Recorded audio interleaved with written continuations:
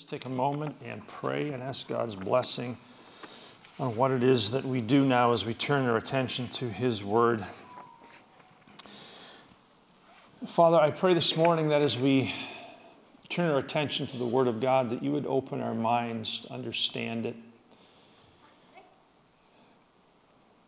One of the things that I think we can all agree on, and that this passage reflects, is that as the leaders go, so go the people. And so, Father, it's critical. It's absolutely imperative that we have godly leaders, good shepherds, men of your choosing who are committed to your values, to your truth. We're committed to shepherding your people. Lord, it doesn't escape our notice that as we come to this passage of Scripture, we are in the process of looking for a pastor, looking for a shepherd, a leader. And I pray, Father, that as we study this passage of Scripture together, we would both be encouraged and excited about the future, about the man that you will bring to assume this role, to fulfill this function in our midst. Lord, every Christian is designed to need a pastor, to be pastored, to be shepherded. And I pray, Father, that as we are shepherded in the future by this new man, this man of your choosing, that it would be both edifying to us and a blessing to him, that you would make us the kind of people that are easily shepherded. Oftentimes, Lord, pastors find that shepherding a church is like herding cats. Lord, deliver us from that. Give us submissive and compliant spirits that we might follow in a way that would be pleasing to you. And so now as we turn our attention to the Word, Lord, open our minds and our hearts again to understand it, and that it would be used in our hearts and our lives, Lord, by your Spirit to change us. We pray in Jesus' name. Amen. So by the early 5th century BC, Israel had become a defeated, inconsequential people group within the Persian Empire. They weren't even a nation, weren't even a province. They were just this rump, this remnant, this group of people. Sin and rebellion against Yahweh, the God of Israel, and His law had left Israel a mere shadow of what God had intended. It was a shadow of its former self. And so when we get to this point in redemptive history, this incredibly low point at the end of the Old Testament, the last book of the Old Testament, Malachi, we have to ask ourselves the question, why? With the beginning that it had, with all of the hope and the promise of Israel, God's miraculous release of His people from slavery, establishing them in Canaan, establishing the Davidic kingdom, coming to this place, this zenith of prosperity and power under King Solomon. Why is it that 500 years later they're slaves again? What happened? What happened? Ezekiel, writing a little before this in Ezekiel chapter 22, he's writing from exile in Babylon. He says this, and let me just read this section to you. It's a longer section. And he's explaining why Israel has reached this new low. And he says this, "Her priests have done violence to my law and have profaned my holy things. They have made no distinction between holy and common. Neither have they taught the difference between the unclean and the clean. And they have disregarded my Sabbaths, so that I am profaned among them. Her princes in her midst are like wolves, tearing her prey, shedding blood, destroying lives to gain dishonest gain. And her prophets have smeared whitewash for them, seeing false visions and divining lies for them, saying, 'Thus says the Lord God,' when the Lord God has not spoken. The people of the land have practiced extortion and committed robbery. They have oppressed the poor and the needy and have extorted from the sojourner without justice. And I sought for a man among them who should build up the wall and stand in the breach before me in the land, that I should not destroy it. But I had found none, not one leader. Therefore, I have poured out my indignation upon them. I have consumed them with the fire of my wrath. I have returned their way upon their heads, declares the Lord God. So that is Ezekiel speaking about the situation before Zerubbabel returns, before Ezra returns, before Malachi writes. It's axiomatic in the church, in the kingdom of God. This is just a truth, and it's just axiomatic in any context in the kingdom of God, and it's this, that as the leaders go, so go the people. Leadership is absolutely critical to the success of the kingdom of God. And so what happens in Malachi chapter 2, verses 1 through 9, is that Malachi challenges the priests who were slipping back into old patterns. He was slipping back into the kind of behavior that was seen before the Babylonian conquest. And Malachi knew that a reformation of leadership was absolutely critical for the people of God in this generation. And what is true in the Old Testament is true in the New Testament. We don't have prophets and priests the way that they were lived, the way that they served in the Old Testament, but we have pastors, shepherds, and teachers who, according to Ephesians chapter 4, are given to the church as gifts by God to teach, to lead, to shepherd, to nurture a flock, to represent as an under-shepherd the great shepherd of the sheep.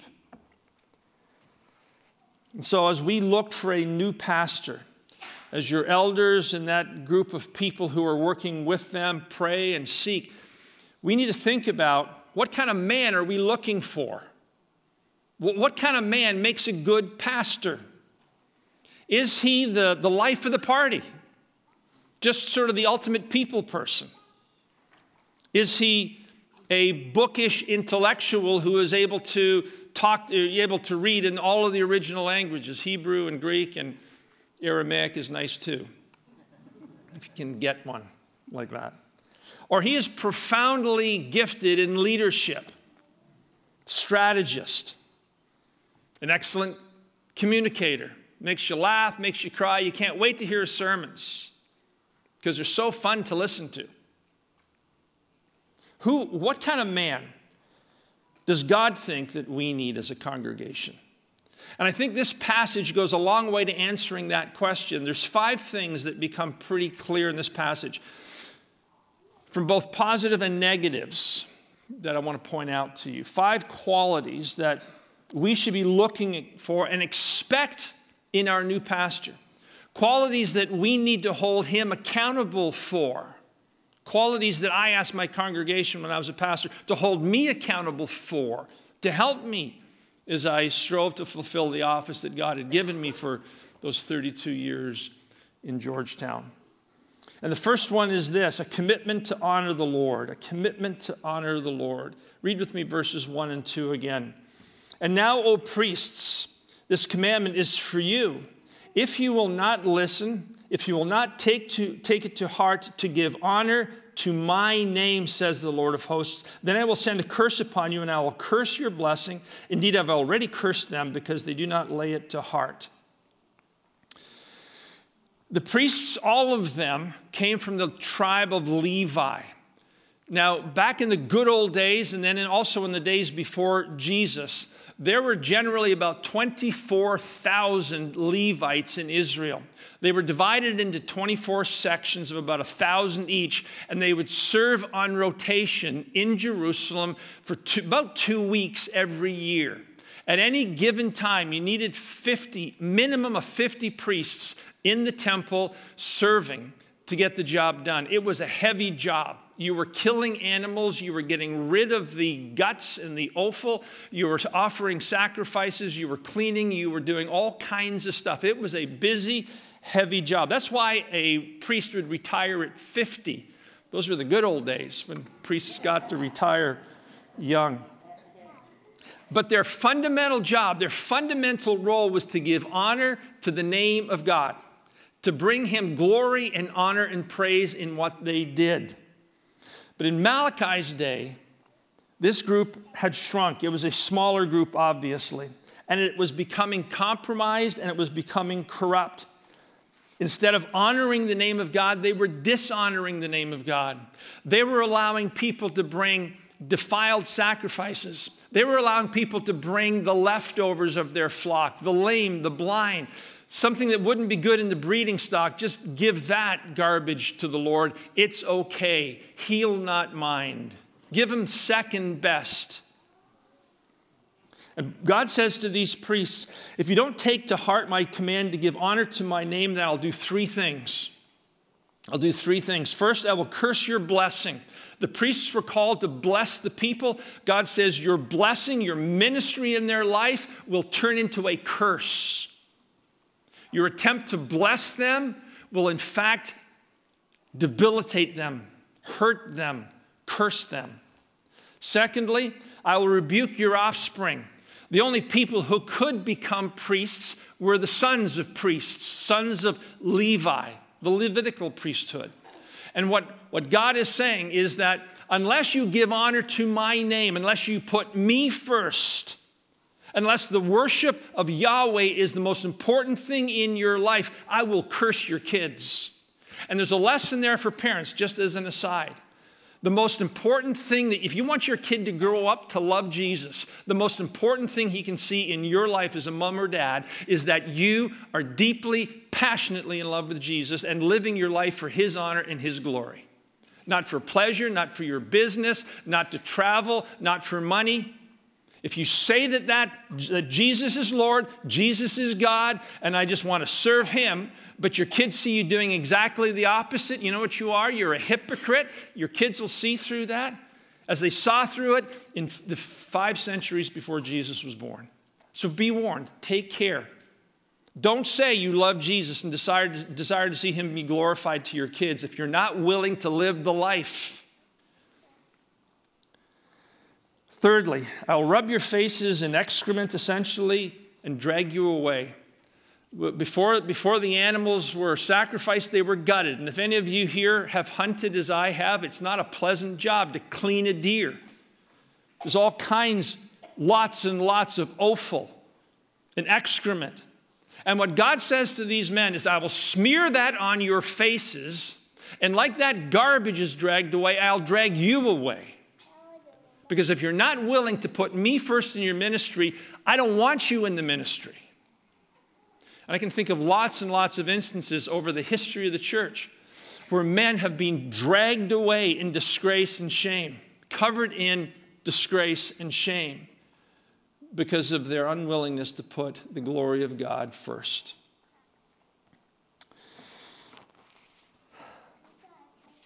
So what God is saying to these priests is, your motivation is important. Why you do what you do is critical. And if you don't do it for the glory of God, if that is not your first passion, then I'll remove you from ministry. The goal of any godly pastor, any godly shepherd in a church must be first to lift up the name of Jesus. That must be the reason. It's for the glory of Christ above all else, above all things. It should be to see Jesus honored, to see more people worshiping him and giving him their best. A man who's in the pulpit and doesn't call for you to do the same is failing in his office. You should evaluate a pastor this way. Does his ministry lead me to sacrifice more? Does his ministry lead me to give more? Does his ministry lead me to do more for the glory and the honor of Jesus? Or does he accept my second best? Does he accept my leftovers? When I say to him, you know what, I'm really tired, I got a lot going on in my life, does he say, okay, no problem. Don't worry about God's kingdom. Don't worry about the church. Don't worry about the things that God has said are most important. You go live your life because God loves you and has a wonderful plan for your life anyway. Or does he say, no, that's not good enough. God doesn't want our second bests. He sets the bar high, and he expects us to strive for it as he strives for it himself. A godly leader will never accept your leftovers, your time, your resources, your gifts, your talents. And if he does, challenge him. If I do, challenge me. I think the reason for that is the simple words that Jesus said one day, that to remember that where your treasure is, there your heart will be. What do we treasure? We treasure our money, we treasure our time, we treasure those things. And if we're withholding them from the church, our heart will not attend. Our heart follows where our treasure is invested. And if your pastor doesn't call you to invest in the church, to sacrificially serve and give and be involved in, and it's sometimes, you know what, it's easy to give money. Lots of us can just write the check and have done with it. It's much more difficult to use the time and the talents and the gifts and the abilities that God has given you to serve in ways that the church needs to be served. Because where your treasure is, that which you most value, your heart will follow along. It's like a leash. Your investments are tethered to your heart. And where you invest, your heart follows. Now, Pastor Paul's not here this morning, so I'm not, being obsequious and saying things nice about him just because he's a nice guy. But when I first met him, we were both serving in Hope Niagara, and they were in a similar situation without a pastor and going through some difficult times. And I didn't really know Paul. I had met him a couple of times when we went through the process of bringing my church into the GCC. But one of the things I noticed about him in those Zoom calls that we were doing because of COVID was we pray together. And every time we prayed, he would pray this. And you made me know what I'm going to say. Not to us, O Lord, not to us, but to your name bring glory. And the first time he prayed it, I thought, well, that's kind of neat. And then the next meeting is like, it's again. Not to us, O Lord. It was passionate. Not to us, not to us, not to us, but to your name bring glory. And every time we met for weeks and weeks and weeks and weeks, and even now when we pray in this guest reception, mental block with that word. Every time, it's the same thing. Psalm 115:1, not to us, Lord, not to us, but to your name give the glory. That's what you want in a pastor. First and foremost, first question. It's not about, can you parse this Greek verb? Can you give me an understanding of your biblical theology? Those aren't the questions you should ask. How are you as a people person? What marks did you get in seminary? If anybody had asked me that, I'd never have gotten a job. The first question you ask is, are you about the glory of the Lord Jesus Christ? Is that above and beyond anything else? Does that take precedence in your heart? What is your motivation? What gets you out of bed in the morning? Is it to see Jesus worshiped? People can learn Greek. People can learn history. People can understand biblical theology. You can read books. But God puts that in a man's heart. And if that's not there, you should not be in the pulpit. You should not take the mantle, the moniker of pastor. You don't deserve it.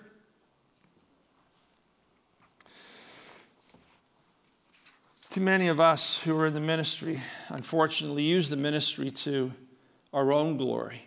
And that never ends well. Too many of us in this position use the role to burnish our self-esteem, to bolster our sense of worth. We define ourselves by what we do rather than by who owns us and whose slave we are. So first and foremost, we must ensure that our pastor is not a glory thief, that he is committed to the glory and the honor of Jesus. Secondly, committed to preach the word. Read verses 5 and the first half of verse 6 with me. My covenant with him was, now he's talking about Levi, the priests of old. He says, my covenant with him was one of life and peace. Now there's the blessing that came as a consequence of faithful leadership, life and peace. and I gave them to him. It was a covenant of fear, and he feared me, and he stood in awe of my name. And let's just look at what God says about these priests of old. True instruction was in his mouth. No wrong was found in his lips. And he walked with me in peace and uprightness and turned many from iniquity. So the covenant that brings blessing to the people of God is mediated through the priests of God. And that blessing is life and peace. And faithful Levitical priests shared that, poured that in, mediated that into the life of Israel. Then verse 6, Malachi says certain things. True instruction was found in his mouth. No wrong was found in his lips. The word instruction there literally means law. What Malachi is saying is that these faithful priests spoke the law of God accurately. They didn't corrupt it. They didn't distort it. They didn't dilute it. They didn't water it down. From the very beginning of time, God has raised up godly men to speak for him. Priests and prophets, pastors, teachers, who understand the law of God and are unashamed in the presentation of the law of God. And there are two ways in which we do this in the New Testament. The office of the prophet is no longer. We don't need a prophet. We have God's word. Complete, final word. Final, ultimate revelation. So what the job of a prophet today, what the job of a preacher today is, who speaks for God, is to speak God's word. I'm going to tell you, you should not care one iota about my opinions. We can ask, we can talk about it, we can share opinions, but they're ultimately irrelevant as far as my office is concerned. What is ultimately relevant, what really only matters, is do I preach what God says? Because it's God's opinion, God's truth that ultimately counts. So a faithful pastor is going to proclaim the whole counsel of God by choosing to place himself under the word of God, rather than to communicate sort of like his hobby horse ideas. And I often did this with my own congregation back home. My job is to be under the word of God, to be submissive to it. It's not to stand above it, and it's not to use it. It's not to, on a Saturday night between the end of Coach's Corner and the beginning of the second period, think, oh, what will I talk about tomorrow? Oh, I know, I'll talk about love. So let's go to 1 Corinthians and say something about love. And let's go to John and say something about love. That's not preaching. That's not faith, and that's a dereliction of duty. The job is to start at the beginning of Genesis, and if God blesses you long enough, to end at the end of Revelation. To go to Malachi, to go to Philippians, to go to Galatians, and start at the beginning and just simply say what God says. Just say what God says. And it's powerful. Last week we were at a conference, the GCC, I told you about that, the GCC Pastors and Wives and Interlopers Conference. Cindy and me being the interlopers. I listened to 3 guys preach, and it was awesome. You know what they did? They told me what the Bible said. They just preached the word. Told us what God said. And God took that word and applied it to my heart, ministered to me. Years ago, I had a friend, one of our elders actually, he and his wife took 2 years to go to China. He's an engineer and he's working for a company, but he wanted to go, and they asked him to go move to China, and he saw it as an opportunity to do missions work. And so he went, and he sent me this email. This is a number of years now, but I kept it. And he said this, his name was Alain Lamoth. He says, I just wanted to send you a little note to say that we're still listening to your sermons. I never truly appreciated the value of going through an entire book instead of jumping to and fro and listen and making the text fit the message. After having been fed on solid food for so long, it's hard to go back to milk only. And sadly, that's what, he couldn't find a church in China where the word was being preached faithfully. It's heartbreaking. But secondly, we are to preach the truth. Not just preach the whole counsel of God, but to preach the truth. Remember when I was a young pastor, I decided I was going through the pastoral epistles, and I got to chapter 5, and I was not being paid well, frankly. I never asked them what the salary was. Note to self: 32 years later, if somebody asks me again, I'll do better. But they never asked me what the salary was. But I'm working, and I'm involved in ministry, and I come to this passage in 1 Timothy 5:17 and 18, where Paul says, honor those who lead among you, essentially, especially those who work hard at preaching and teaching. And I realized that the word honor there in that passage of Scripture really meant honorarium, double honorarium. And I'm looking at it, I'm studying the passage of Scripture, and I'm saying to myself, I think what Paul is saying here is that people who work hard at preaching and teaching should get double pay. I can't say that. I can't say that. That's so mercenary. It's so self-serving. It's so wrong. That would be wrong for me to preach that. I can't say that. But I've got to. And so I did. I didn't get a raise. But I'll tell you, that was a hard Sunday because I didn't want to say it. But you see, the beauty of preaching through the Scriptures verse by verse is it forces you to tell the truth, to preach the truth.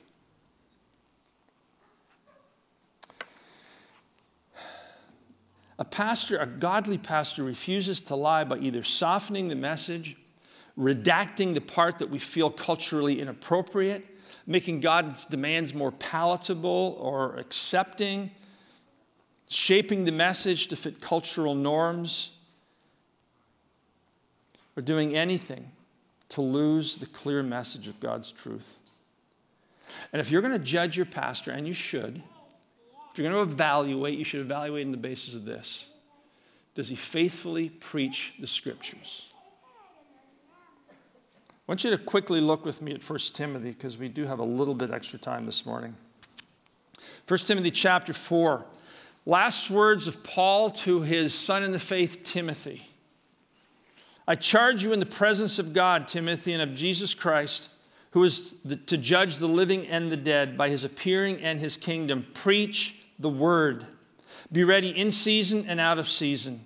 Reprove, rebuke, and exhort with complete patience and teaching. For the time is coming when people will not endure sound teaching, but having itching ears, they will accumulate for themselves teachers to suit their own passions, and will turn away from listening to the truth and wander off into myths. As for you, always be sober-minded, endure suffering, do the work of an evangelist, fulfill your ministry. A godly pastor never allows himself to be accumulated.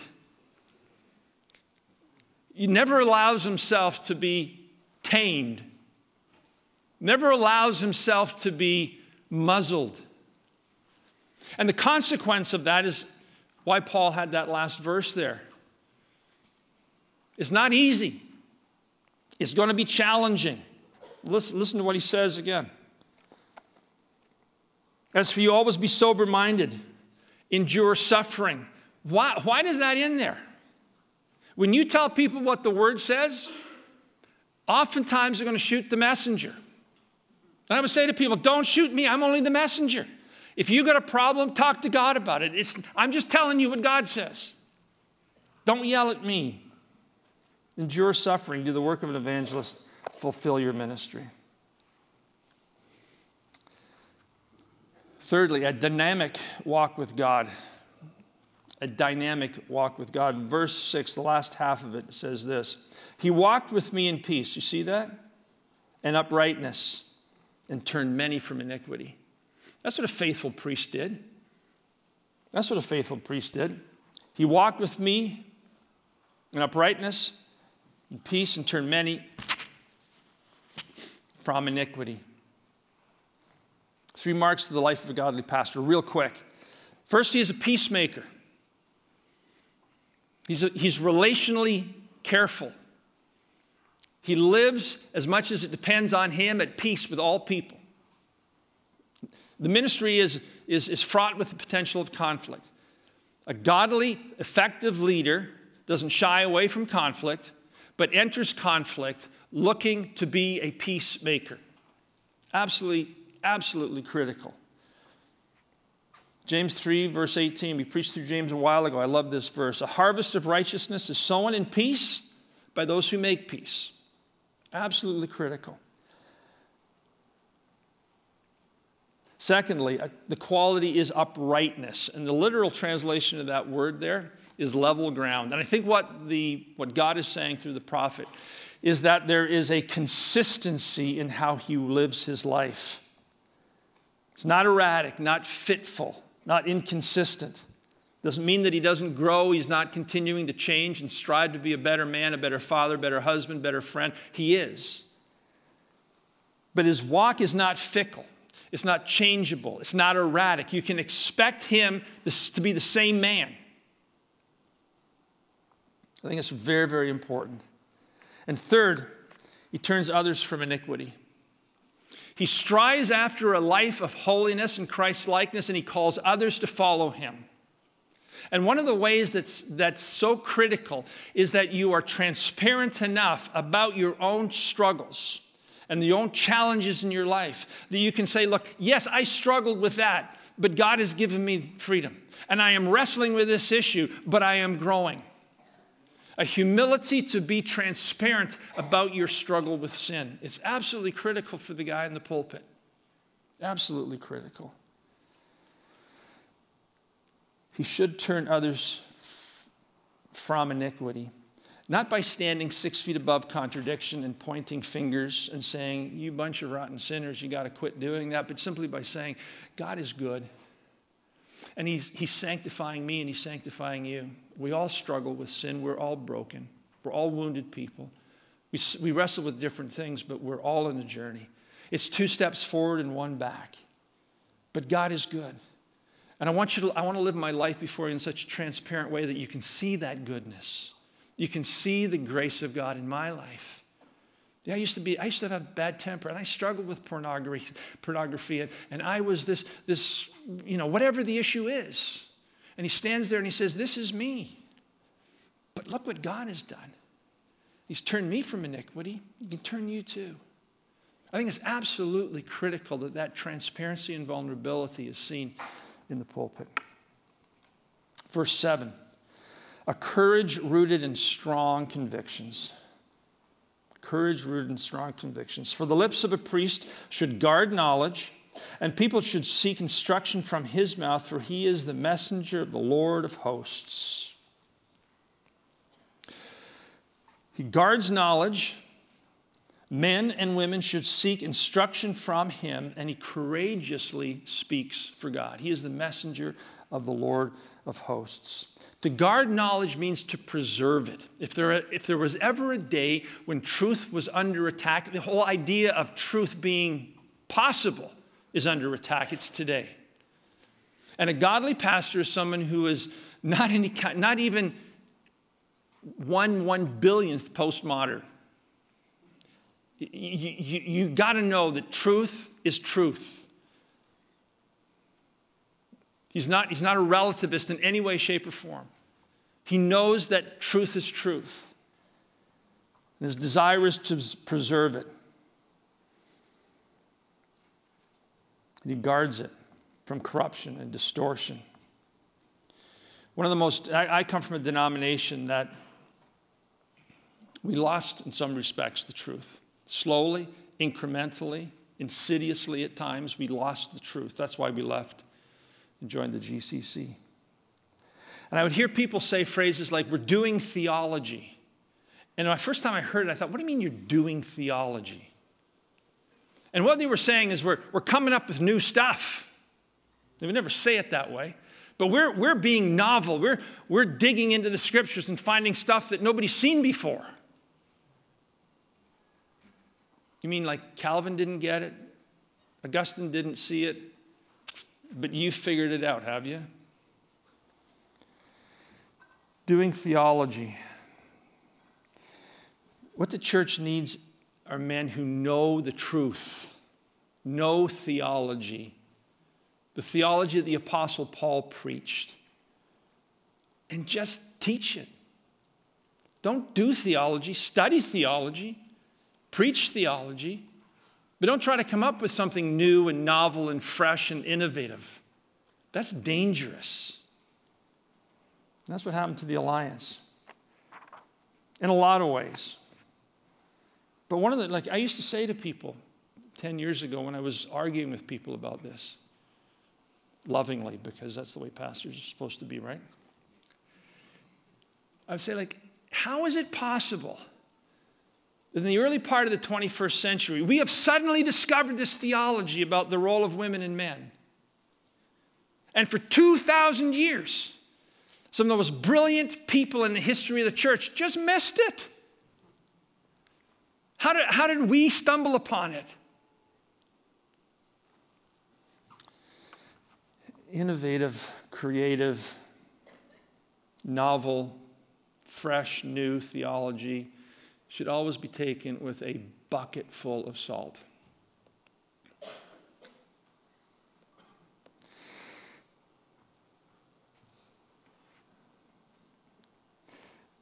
And then he says he is a messenger of the Lord of hosts. He's a messenger of the Lord of hosts. He speaks for God. He speaks for God. Whoever speaks, do so with the understanding that he is speaking the very oracles of God. That's what Peter says. When you heard the scripture read this morning, you were hearing the voice of God. To the extent that what I say reflects the truth of God's word, you're hearing God's voice. And that is the role of a godly pastor. And it can be costly and it can be lonely. And that's why when he comes, love on him and encourage him. Build him up. Tell him you love him. Tell him you value what he does. Tell him you're in his corner. Stand with him. Bless him and his family. Then lastly, a sense of the gravity of his office. Look at verse 8. In contrast to the Levitical priests, he says, you have turned aside from the way. You have caused many to stumble by your instruction. You have corrupted the covenant of Levi, says the Lord of hosts. And so I make you despised and abased before all of the people, inasmuch as you do not keep my ways, but show partiality in your instruction. The priests in Malachi's day had turned aside from the right way. Their instruction was faulty. They were unfaithful to the covenant. They had shown partiality in their teaching. A lot of itching ears out there want to hear certain things, so I'll say it. Don't want a lot of conflict. I want to be an attractional church. I want people to come where they hear what they want to hear, so I will be partial. I won't be impartial. And what the prophet says is that many have been caused to stumble. The word stumble there literally means become weak or feeble or sick. There was no solid food, no nourishment, no sustenance. And why did it become this way? Well, once again, even after the captivity, even after the conquest of Babylon, even after the prophetic words of people like Ezekiel that we read at the very beginning, even after all of that, they were still unfaithful, doing what they thought was best. They had forgotten the enormous responsibility that God had placed upon their shoulders. A pastor who forgets the enormous responsibility that he has to God, when he realizes that he will incur a stricter judgment, and he forgets that, is in a very, very dangerous place. And as a consequence, they had become inept, incompetent, and corrupt, and the people were stumbling. And so a godly pastor must feel the weight of his office. There should appropriately be on a Saturday night a sense of heaviness, a sense of gravity about what he has to do tomorrow morning, a sense of the weightiness of the responsibility that he has to deliver God's truth to God's people. It's absolutely important. It's absolutely critical. The pastor's responsibility is to care for the well-being of the church, We must never take that lightly. A malnourished church is a weak church. And so therefore, the primary vocation of a pastor, a godly pastor, is to prepare the meals. So really, when I was at the end of my ministry in Georgetown, I was like a waiter, two primary responsibilities. I had to get people their food. I had to make sure it got there hot. That was my role. And I grew into that role because I became increasingly aware of two things: the significance and the impact of preaching, the necessity of godly preaching, word-based preaching, and secondly, how long it takes to prepare an effective message. You can't do it I used to tell people, between the end of Coach's Corner, I watched Don share in the beginning of the second period, I'd write my sermon, they'd all laugh. It's kind of a running joke in the church. It takes a long time to write a good sermon. Remember when Peter, just before Jesus went to heaven, Peter met with Jesus, and he had denied Jesus 3 times. So 3 times Jesus said, "Do you love me, Peter?" Peter says, "Lord, you know I love you." You know what Jesus' response was in each of those 3 instances? One time he said, "Tend my lambs." The other time he said, twice, "Feed my sheep." A pastor needs not an office, but a study. He needs a place where he can sequester himself, be alone with God, be alone with the Word, and study the Word and prepare a meal for you on a Sunday morning, because it will bless your heart. It will change your life. Godly preaching is one of the most powerful means of grace in the life of a Christian. Preaching changes us. It's not a lecture. It's not teaching. Preaching is something unique to itself, where a man stands between heaven and earth, with 1 foot in heaven and 1 foot on earth, and speaks for God, and the Spirit of God takes that message and applies it to your heart, and it changes us. It changes us. So what do? How do you love your pastor? Well, you give him lots of time. Give him lots of time to focus on the Word. It's an immensely weighty responsibility. When he feels the gravity of it, he will fight for that time, because he knows that on a Sunday morning, he needs to feed you. I want to leave you with a bit of encouragement this morning. Again, from the Old Testament, Jeremiah, who wrote earlier, but not too far before Malachi. And he says this, speaking about what God is going to do: "Then I will gather the remnant of my flock out of all the countries where I have driven them, and I'll bring them back to their fold. And they will be fruitful and multiply.